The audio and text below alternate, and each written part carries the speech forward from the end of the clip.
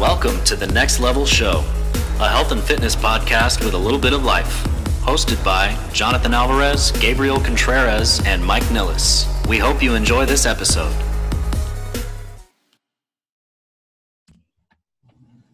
Welcome back to the Next Level Show. We have an amazing episode ready for you guys. We actually have the privilege of having Miss Dr. Amy Bender on with us. She's a sleep doctor. We've mentioned in other episodes how much we know the importance of sleep and the impact it has on overall health, performance. And since we kind of have people in all different demographics, we know that anybody that tunes in can definitely, get tremendous value from this episode. Amy, welcome. Thank you so much for joining us today. Thanks for having me. It's exciting to be here. So Amy, I kind of wanted to dive in because we have a lot of, questions revolving around sleep. It's something that I personally, out of the three co-hosts here, struggles the most with just finding consistent recovery. And I can kind of have everything dialed in with nutrition and training, but man, and I know a lot of people are probably on the same boat, but before we get started, what are the biggest, common sleep myths that, you probably hear maybe from clients or maybe some misconceptions that people are still maybe talking about out there? Yes. I mean, there's a number of sleep myths out there. I would say potentially the top two that I'm hearing a lot are related to people thinking that they can get by on less sleep. So they think they're a short sleeper. And then number two, I would say, is related to snoring. So snoring's not that big of a deal. I'll go deep into those. So if we start with the first one, I'm perfectly fine on less sleep. I must be a short sleeper. I hear that a lot. When you look into the research, there are definitely short sleepers out there.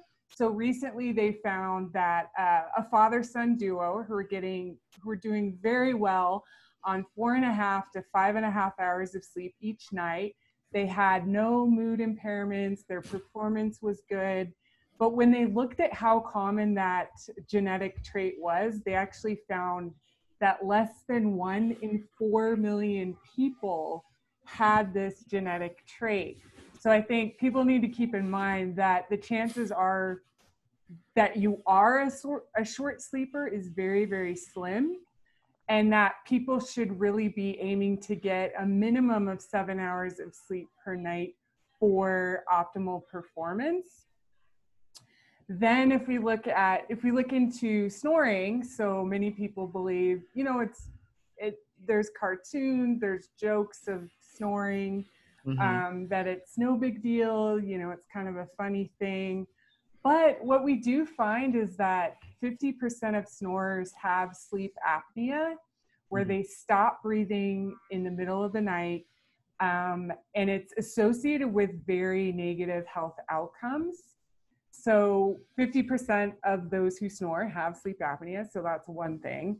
Number two, even in those who don't snore, there's been shown to have a relationship with a buildup of plaque in your artery walls, just from snoring itself, not necessarily from sleep apnea. And then number three, I would say it can cause disturbance to your partner's sleep as well. So it's not just about your own sleep quality, but that noise can be disturbing your partner's sleep as well. So I would say definitely get it checked out if you are a snorer. Go to a accredited sleep lab and really look into that and try and get it treated. Yeah, I think I find that it's common as as people age. I know my grandfather is a king of snorer. My dad's starting to rank up there as well. I don't know if is it more common in men than women for snoring? That is true, yes. And it is more common in men. And then as you age, the likelihood increases. So I think as you hit age 40, your chances of snoring just keeps going up and up. Wow. That's not good news for any of us on this show. I just turned 40 myself, so I'm right there with you. Well, some closer than others. Boys, I mean, I have the next question here. I just really wanted to, because it's been some things have been talked about the mono, bi, and polyphasic sleep patterns. If I don't know, Amy, if you wanted to break down maybe a couple, kind of what are the differences. And I know that the polyphasic one is the one that's kind of broken into intervals, that you sleep very sporadic throughout the day, just less durations. Yes. So that is another common sleep myth as well, I guess you could say, is that people think that you can kind of cheat the sleep system and that you can sleep in 90-minute cycles, and do this, throughout the day, take short naps like that, 90-minute naps. And then you can end up sleeping less overall if you use this polyphasic sleep schedule. But in reality, it doesn't work that way. So ideally, the best sleep schedule that you want to have is more of the majority of your sleep occurring at night when our bodies are meant to be asleep, and then potentially add in a short nap during the day if you can fit that in. There are a lot, about 25% of us are, maybe it's not that high, maybe 15% are night shift workers or shift workers. So there are scenarios where you can't sleep all at night. So in those situations, you want to do the best that you can. And in one of the studies I was involved in, we were looking at a consolidated chunk of sleep at night, so a 10-hour opportunity of sleep at night versus a 10-hour opportunity of sleep during the day, versus a split sleep schedule where they did 5 hours at night and 5 hours during the day.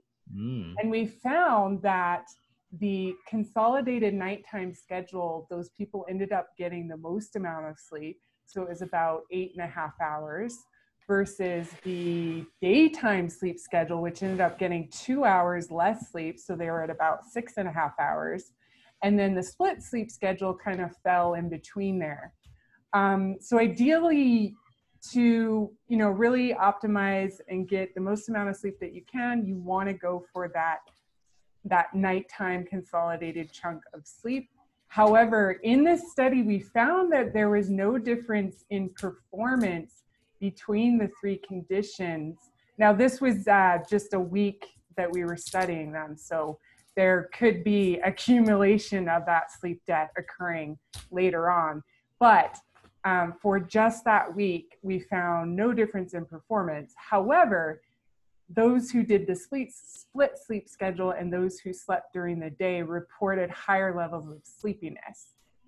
So yeah, I think if you have the option, definitely opt for that nighttime chunk of sleep, maybe add in a short little nap, but just be aware, if you are a night shift worker, that, you can make sleeping during the day work.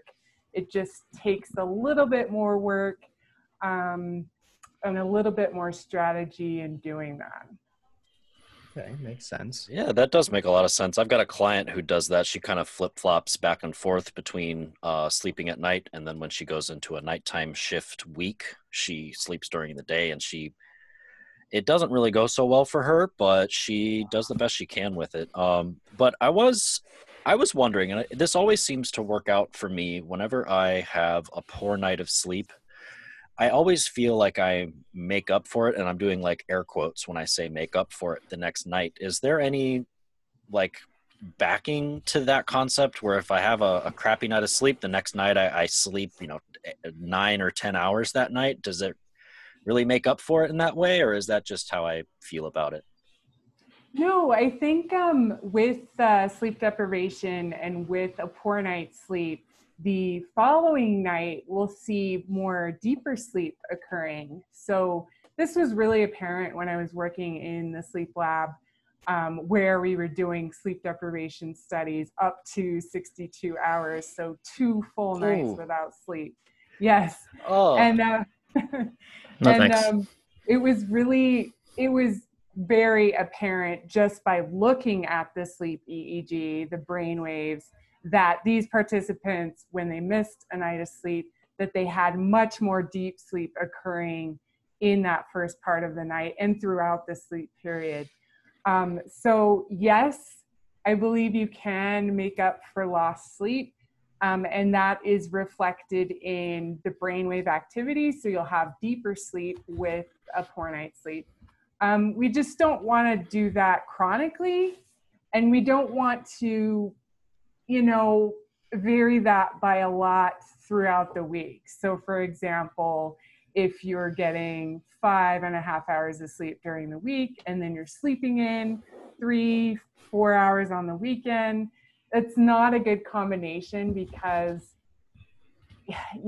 your brain and your body doesn't know when to be asleep and when to be awake. So if I'm sleeping in till noon on Saturday and Sunday, come Sunday night, I'm not going to be tired at my usual bedtime.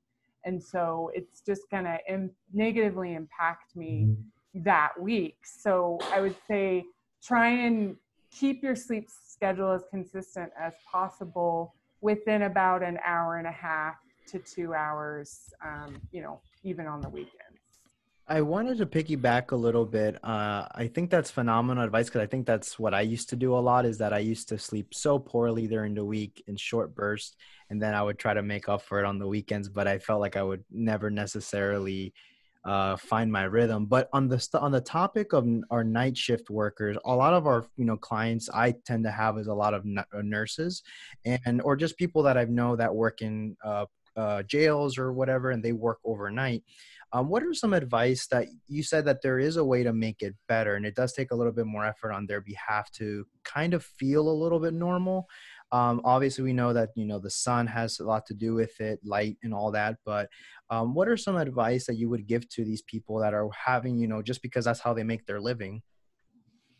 Yes, it's a great question. I actually hear that question quite a bit.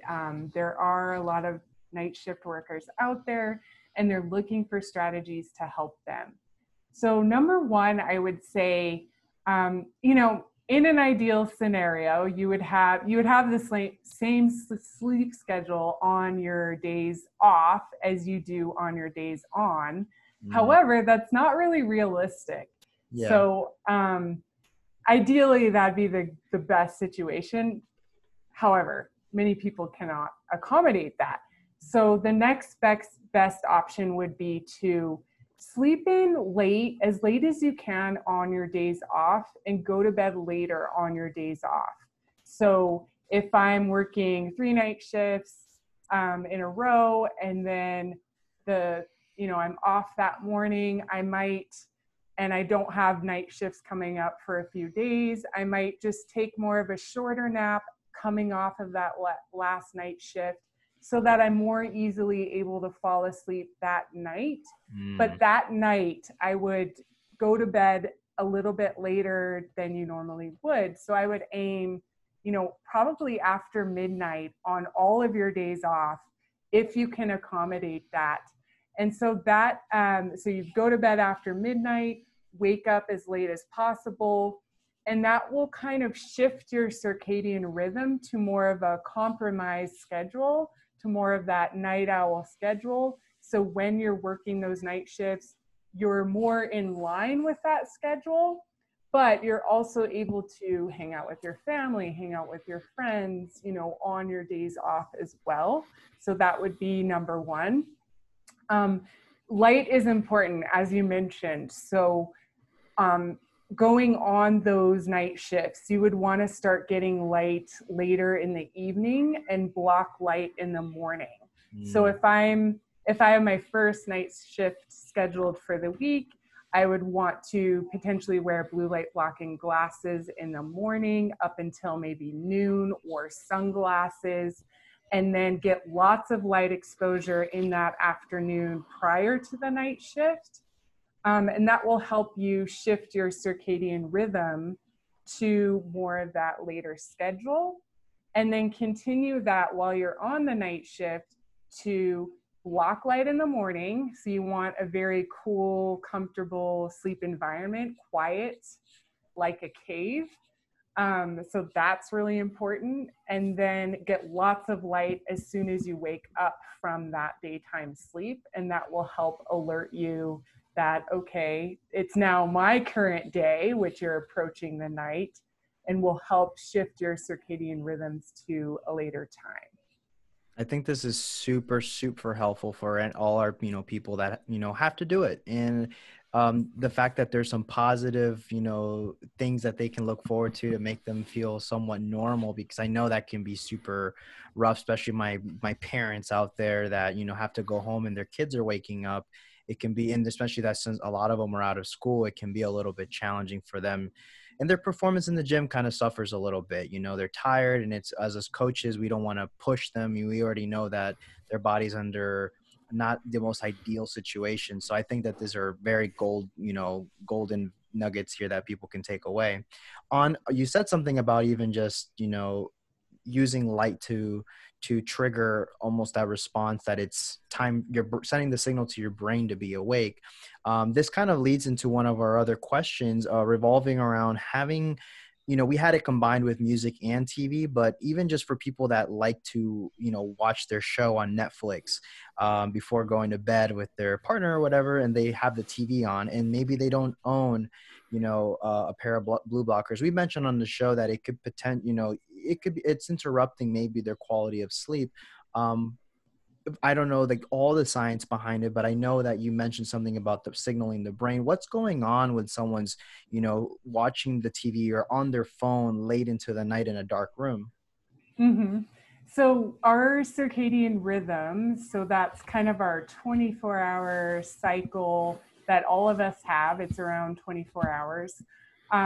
So we're most sensitive to light at night and closer to more in the morning. So there's a certain period during the day where we're more sensitive to especially the blue light frequency. So many of our devices, and even our overhead lights and lights from the TV, are emitting that blue light that we're most sensitive to, that's delaying our circadian rhythm. So when we have lots of bright light in the evening, it sends a signal to our brain to wake up. It also reduces our melatonin. So our melatonin is that sleepiness hormone that helps us to go to sleep. It helps us to maintain sleep. So if someone is, and there are differences between a TV, let's say a TV far away from your eyes versus a cell phone or an iPad very close to your eyes. So that's a consideration.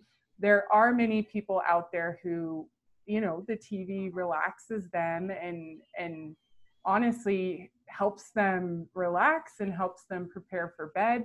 So the TV may not be as bad of a culprit as you on your iPad with it 3 inches away from your face. Mm-hmm. So that's something to keep in mind.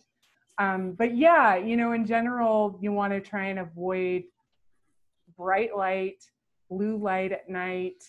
So you want to put away those devices about an hour before bedtime is a really good piece of advice. And I'll say also that it's not just about the blue light, it's also about the interaction with the device, the content that you're looking at. That can also be alerting or upsetting, so the best piece of advice is to try and put those away about an hour before bedtime. So basically for our listeners, Netflix to an extent is okay, less Facebook and Instagram. I guess you could say it like that. Yes. Many sleep scientists may disagree with me on this. A lot more are even more relaxed about it. But yeah, I try and compromise and try and limit the light really close to your face, as well as the bright overhead lights that are on as well. No, I think that's phenomenal, Mike. You mentioned something in the middle of you explaining that, and this is something that I've always wondered about. How do you feel about like sleep aids, like melatonin or something like that? I mean, are those a good idea? Are those overused? What do you think? Well, I think it depends on what you're using it for. Now, what they find in the research is that melatonin can be useful as a chronobiotic. So what that means is as a way to help shift your circadian rhythm. So if I'm preparing for a trip overseas, heading east, taking melatonin in the 3 days prior to the trip around my, probably 3 hours before my normal bedtime would be a good use of that in that scenario. But if someone's using it day in and day out for to help them fall asleep, it's not very beneficial in that instance. And there are much more better treatments out there for insomnia. So for example, if someone's having a problem falling asleep or staying asleep, melatonin is not going to be your best bet, or sleep aids for that matter, which have a lot more negative consequences, are not going to be your best bet in that situation.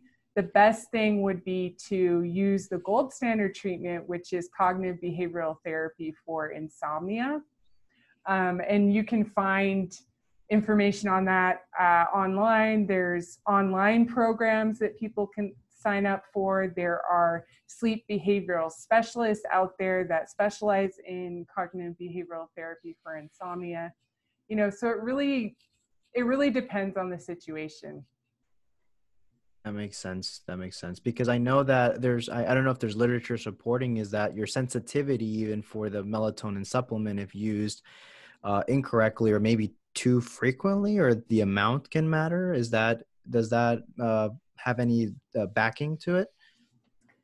Yeah, one thing I didn't mention. Now, I think there's mixed results when it comes to your sensitivity. So I think some studies find that, you could take melatonin and it wouldn't impact. You could take exogenous melatonin in the form of a pill, and it wouldn't necessarily impact your endogenous, so your naturally occurring melatonin. But there are other studies that show that not to be the case. So I think more research is needed in that area. Specifically, when we're talking about it being used as a chronobiotic, actually 0.5 milligrams has been shown to be as effective as, 5 milligrams, 10 milligrams. Oh, wow. Yeah, when it comes to shifting that circadian rhythm. However, I wouldn't recommend anything over 3 milligrams. So 3 milligrams may have the added benefit of shifting your circadian rhythm as well as potentially helping you fall asleep a little bit quicker in that jet lag scenario. And then the other thing I want to mention with melatonin is you don't know what you're getting. So you need to get a reliable brand. And there was one study that found that there were contaminants in the melatonin samples that they were testing. So there was serotonin, which is not supposed to be in the bottle. It's an off-label ingredient.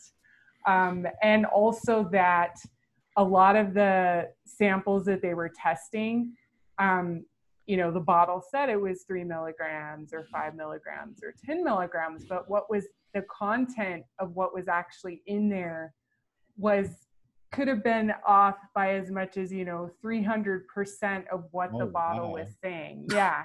So you definitely want to do your research into the supplement that you're using. Do you have any brands off mind that you feel that are reliable? Maybe our listeners that maybe want to try it. I don't know any particular one that sells it. Yeah, Natural Factors is actually a good, reliable brand. Okay. I know there are other ones out there. I just don't, and I don't get paid for, they're not my sponsor or anything. But yeah, that is one reliable brand that I know of. Perfect. Boys? Yeah, I had a question there. So you mentioned about either people who are insomniacs who either have a hard time going to sleep or staying asleep. In the staying asleep aspect, do you find that there's a certain cause or there's an issue if someone finds that they're constantly waking up in the middle of the night for something? And I'm not talking about the instances where a door slams or something falls off the counter and startles you. Something where an instance where you wake up on your own and you're either wide awake. What would there any causes to that, or what should somebody do in those instances? Yes, I think looking into potentially sleep apnea. So many people who have insomnia also have sleep apnea at the same time. So that could be a reason for the cause. That could be a cause for waking up during the middle of the night. And when we get into REM sleep, so we have two kind of main categories of sleep. We have non-REM sleep, which is our lighter stages of sleep, as well as our deep sleep fits into the non-REM sleep. But we also have REM sleep, which is where you're primarily dreaming, where your muscles are being paralyzed so that you don't act out your dreams. And so there could be a situation where, as we get later on into the night, we have more of that REM sleep occurring. And there are REM-related sleep apnea where, someone has sleep apnea only during the REM stages of sleep. So there may be an association with them waking up later on in the night from sleep apnea, and then at the same time while being in REM. And that's more likelihood where you will have sleep apnea because your tissues in the throat are being relaxed. So there is a potential for that. The other potential could be related to the timing of your sleep. So maybe if you're more of an early bird, you may just naturally need to wake up earlier on in the morning. And so trying to time your sleep, get to bed early, and then wake up early may be your normal sleep schedule. So that could be another cause. Stress can also be an issue as well. So making sure people are de-stressing before bedtime, in that hour when you have those devices put away. Taking a warm bath or shower has been shown to improve sleep quality. Doing relaxing activities, so breathing activities, yoga, all of those things that help you de-stress even throughout the day and right before bedtime are going to be helpful in the situation where you're waking up during the middle of the night. But I would say if this problem is occurring at least 3 times a week, it's been occurring for 3 months or more, I would say definitely get that checked out. And I think that it's important to note that the listeners, we check our bases first and not just assume that there's inherently anything wrong. It might be just the environment, the way you're going to bed, you're super stressed out, you're working up till the moment you go to bed, you're checking articles about what's going on in the world, you got in an argument, a lot of these things can definitely play a role. And I know that, creating almost like a sleep routine or like a pre-sleep routine can be super advantageous to make sure that your body is calming down beforehand. I also do a thing. I think we were a good question, in helping that deeper sleep. Your environment. We've talked about making sure you're in a dark room. I've been reading a lot more evidence coming out just in general, talking about temperature. A lot of companies are now selling, pads for your bed. How important is the temperature maybe to improve your quality of sleep?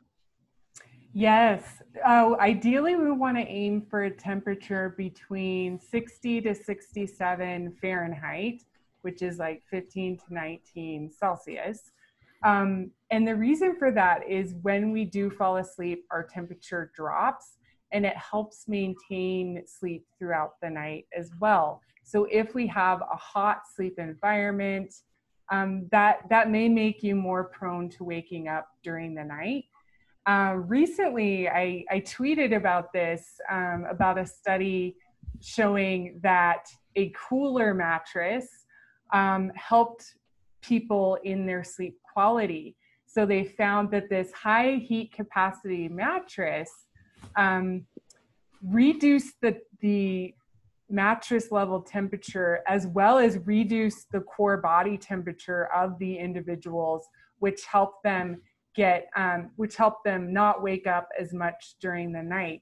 So although I personally don't have a high heat capacity mattress, that may be something for people to consider. And I think especially for the night shift workers as well, if we go back to the night shift workers, potentially having a chilly pad, so a cooling pad on the mattress, may be really useful for them, because naturally our body temperature rises during the day. And so when we're sleeping during the day, our body is kind of doing, its own thing. We're not supposed to be asleep during the day. So our body temperature starts to rise. So having that cool pad, that cool mattress pad, may be valuable also for shift workers. That's perfect. I think that's super beneficial. Gabe? Yeah, in regards to the temperature keeping you asleep, would that be a good option for when it's time to wake up? I remember I've heard you in another interview saying that when you want to talk about waking up in the morning, that you want to use like not some type of a jarring sound or an alarm, something a little bit more soothing and more relaxing. What about other ways to wake up, whether it be with temperature? I personally have an alarm on my watch that it just buzzes, so it alerts me that way. Is there a preferred method for waking up? Maybe even light? What would you say? Yeah, great question. I would say, there was a recent research study out looking at the differences between a buzzing, alerting alarm versus a bird chirping. So what they found is that in the bird chirping alarm was actually more effective at getting people awake and having them be more alert upon awakening versus the super loud alarming, alarm. So ideally you want something more soothing to wake up from. The vibration may be an option too, but I kind of put that more in the category of being annoying and alerting or alarming. So I would lean more towards the soothing alarms if you can. And then, I guess other things that you can do to help you be alert is the light. Absolutely. So we want to open the shades, right away, get some of that outdoor light. If you can get outside, that's going to be important. And even maybe doing a 2-minute intense exercise, 2 minutes of jumping jacks, may also be useful for people to wake up more easily, and definitely take advantage of that if you are a night shift worker and you're able to nap during the night to get lots of light upon awakening, do that 2-minute exercise, intense exercise, and then just get up as soon as you can. Don't lay in bed, don't hit the snooze button. It helps me, like, since I wake up sometimes at 5 in the morning and sometimes the sun hasn't come out just yet, I'll just turn on my bathroom light and it just blasts light into my face. And that seems to do the trick, I feel. Definitely, yes. A lot of times, during the winter and stuff, the sun doesn't get out in time. So blasting those overhead lights on. In some instances, maybe a seasonal affective disorder light, so a light box or light glasses may be useful if someone's really struggling at waking up on more of that normal schedule. I'll make sure to change my alarm from my buzzing to an audio of a bird chirping. There you go. Yeah. Well, I feel like I wake up fine, and then you even mentioned about not hitting the snooze or even laying in bed. I feel like whenever I wake up, if I do have the time, that I'm not in a rush to go anywhere, or I hit the snooze too many times. I find that I lay in bed for around 2 to 5 minutes. I'm there, and then I finally wake up, and I'm I guess I get up and I go and I think I'm pretty alert. I mean, who knows? But maybe I'll make some of these changes and these will everything will change for me. Yeah, not a big deal. I mean, not a big deal if people lay in bed for a couple of minutes after the alarm. Even I do that myself. Yeah, I've betrayed myself too many times. I can't trust that I'll just lay in bed. If I stay in bed, I am 100% going back to sleep. I've defaulted to putting my phone on the other side of the room, so I literally have to get up out of bed to turn my alarm off. Very good piece of advice. Dr. Amy, I wanted to ask you, based on like we're talking about alarms, and I think that this is something also that's super common with something I let go about a year and a half ago. I try to break this habit. I still hear my brother on the other side of the apartment still do this when he's waking up early, is where you hit the snooze button. You know, you're hitting the snooze button a couple times or leading up to the time that you're supposed to. You know, you absolutely can't sleep past that point. Why is it that when I've done snooze, because I was a huge snoozer, um, that like you literally wake up so much more tired than the initial alarm? Yeah, that's a great question. One of the reasons you want to, I guess the main reason you want to avoid that snooze button is because it interrupts your sleep cycle, and then you have to start all over again. So you're starting, you may be in a more of a deeper stage of sleep, or maybe you're in REM sleep where you're dreaming.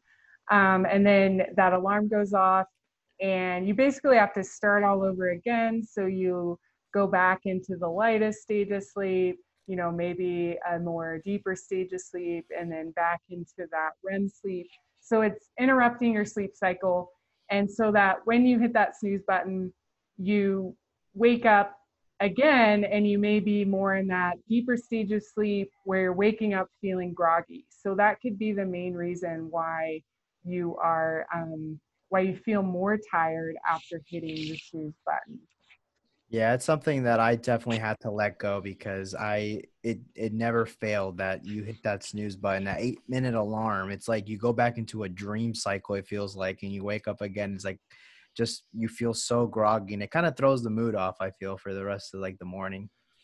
Yeah, I would say best piece of advice is to set that alarm at your latest possible time, so that that's when you have to wake up, and you don't have the luxury of hitting that snooze button, and it's not going to be interrupting your sleep cycle. You'll just set it at that latest time, and there you go, you're off, you have to get up. No, I think that's brilliant advice just because I read this in a self-development book from like a high performer, but this has been backed by science from other sleep professionals have mentioned that this is super helpful if you are someone that struggles being a morning person. Just kind of setting yourself up, getting out of the sleep cycle is just as important as getting yourself in. I kind of wanted to kind of shift gears a little bit, and we have a lot of our people are trying to better themselves through fitness. We know that, if you're a night shift worker or you're just someone that is struggling right now to get adequate sleep, what are some of the common things that you see maybe with, athletes or people that are trying to maximize performance when their sleep is consistently not well? Mm-hmm. So what are some strategies for them? Yeah, like what are some or what are or well, actually what are the sleep strategies for it, and also the effects on, that could potentially affect on their performance and even on our demographic of people that are trying to change their body composition. Yeah, so there is a lot of impact of the sleep deprivation on, for example, food choices, for example, how hungry you feel, how full you feel, so, and even calorie consumption. So what we do find with sleep deprivation is that there is more ghrelin release, so the appetite hormone related to feeling hungry. So you feel more hungry with sleep deprivation. There is less leptin released, which is the feeling of full. Basic. basic mechanism. So you feel more hungry, you feel less full, and this leads to poor food choices. So we see more craving for sugar, more craving for fat when people are sleep deprived. And, it's there's a biological mechanisms for this. So because of those hormones that are being released. And when we look at a bunch of different studies together, we see that there's about a 400 calorie increase with sleep deprivation. So it can definitely impact your nutrition. As far as food, as far as exercise goes, people generally, it has to do more with not necessarily the muscles not performing well, but it's more the impact on your mind. So you don't feel like going as far, even though your muscles are ready to go. Your perceived levels of exertion are higher. You think you are at the same level of exercise that you are doing sleep deprived versus well rested. When you're sleep deprived, you feel like you're exercising a lot harder than you really are. So those are some of the main impacts, as well as there are health consequences as well. But for athletes, I think framing sleep in regards to how it will impact your performance is really useful for that group, to really frame it in that way. That makes perfect sense. And I can even attest personally when I've had a hard training session, I've really pushed myself and I get a poor night's sleep for whatever reason, how much harder the recovery, the soreness or the achiness in the joints versus a great training intense session with an amazing night's sleep where you feel rested. The way your body composition can be affected was really mind-blowing, and I didn't make these connections until probably like later into my 20s, just because when I was younger I would work out and go out and stay out late, so I didn't notice as much progress until later on when I kind of started prioritizing just maximizing sleep, because I'm like, I gotta fix this area of my life if I really want to take this and make some progress. Same. So I was a college athlete. I played college basketball, and same thing. This was back in the early 2000s anyways, so there wasn't a lot of evidence on how sleep can impact performance. So that was one thing. The coaches didn't really stress it much at all.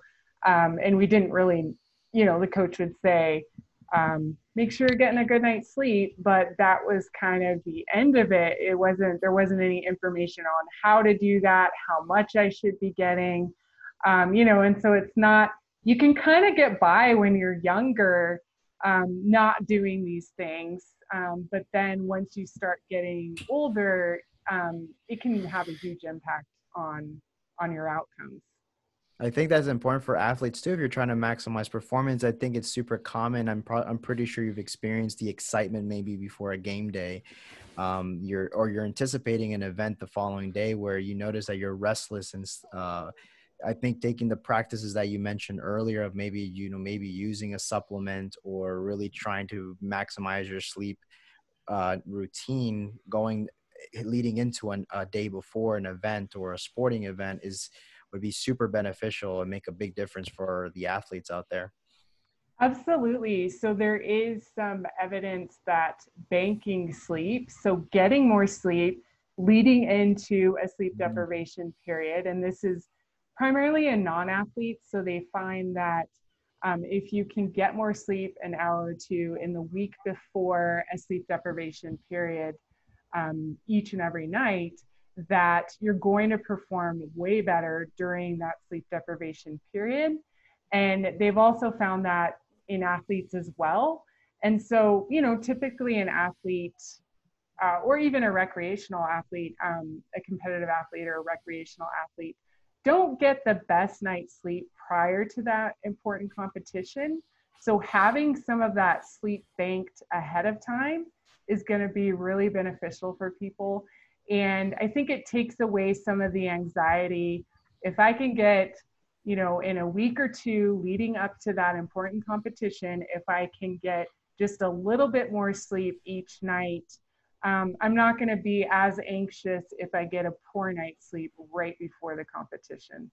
That's amazing. I didn't even think about that. I did hear you mention that on another interview, and that makes perfect sense, because the anxiety, I mean, you're just so excited and anxious for that event that it might be just hard to get yourself settled down that one particular night. So sleep banking I didn't even think about that. That's awesome. I kind of also wanted to touch subject on you mentioned briefly naps.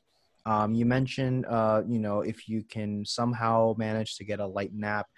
And I also heard this on another fellow friend's podcast that you interviewed with, that you mentioned different ways of incorporating naps. And I just wanted you to see if you can touch up on that for us. Yes. So primarily, I would say even for an everyday 9 to 5 or everyday worker, adding in a short nap less than 30 minutes is going to be beneficial for you, even if you are getting enough nighttime sleep. So the research shows that you're more productive, you have a boost in mood, you have a boost in alertness after that short, 20-minute power nap. And it doesn't even have to be 20 minutes. So it could be even as little as 5 to 10 minutes. So trying to find a little bit of time, maybe during your lunch break, to potentially even go out to your car. Many of us are still working from home, so you have more of an opportunity for that. But finding just a little bit of time, in the time it takes you to grab a Starbucks coffee, you could be napping and be performing better. So napping is huge. I would say there are different types of naps. So there's more of that power nap, less than 30 minutes, which is beneficial.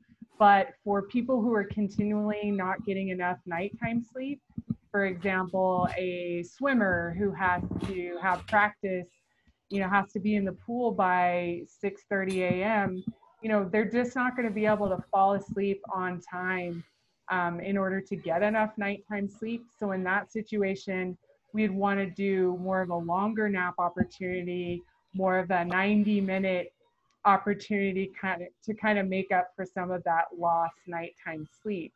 And for me, when I get a poor night's sleep, I have 3 small kids, so they wake me up a lot. I try and keep a consistent wake up schedule in that situation, even if I've been up for 2 hours during the night.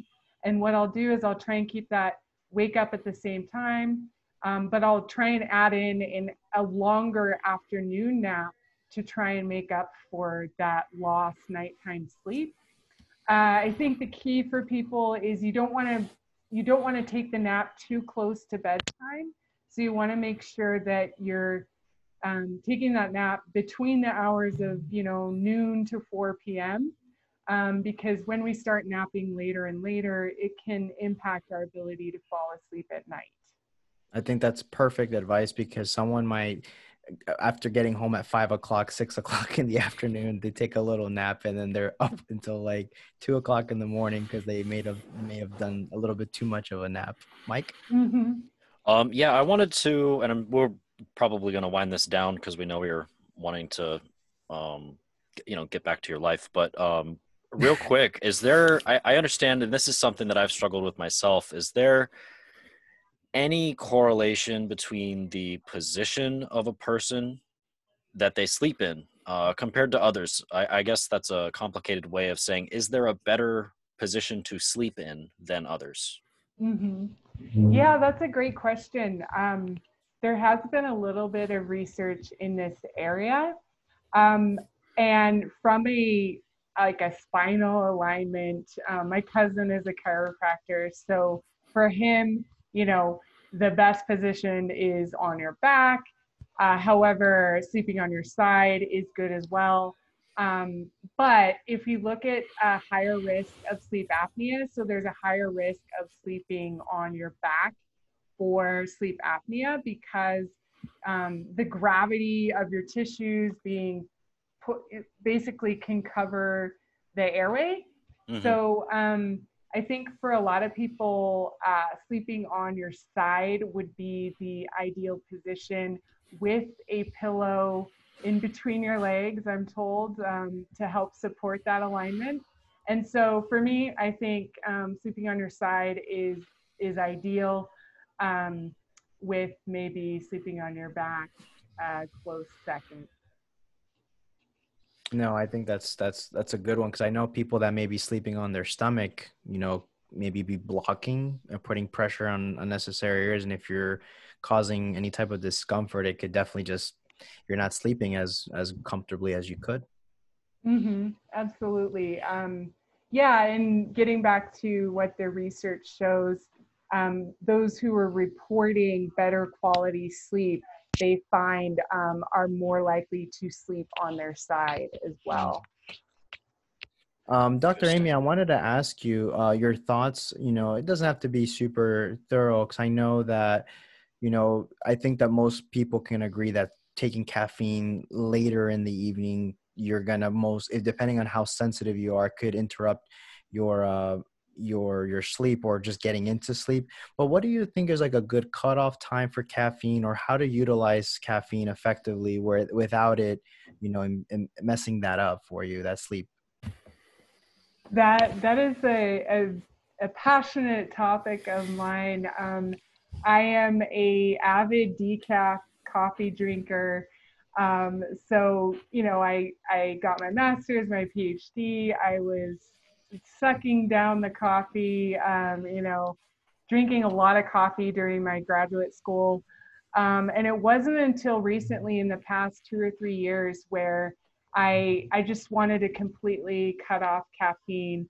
And I noticed a huge difference in the quality of my sleep. So I felt like I was sleeping back to when I was a kid. I wasn't waking up as much. I just felt like I was getting a deeper quality sleep. And that also is shown in the research. So people who are avid coffee drinkers and then they go off caffeine, they do find an improvement in sleep quality. Um, I don't want to, caffeine is the most widely consumed substance, a psychoactive substance out there. So, and it's enjoyable to drink. So I think for people, you just want to be, one of my lines is, drink coffee strategically, not automatically. And so really be aware that it can impact your sleep quality without you even realizing it. There was a recent study in adolescents where they had them drink an energy drink with dinner, and they found it totally drastically reduced the amount of deep sleep that they were getting. And when they asked the participants, do you think this impacted your sleep? The majority said no. So it's very difficult to know how it is impacting your sleep. But I would say for most of us who metabolize caffeine normally, having a cutoff of around noon is a good time for people to end that.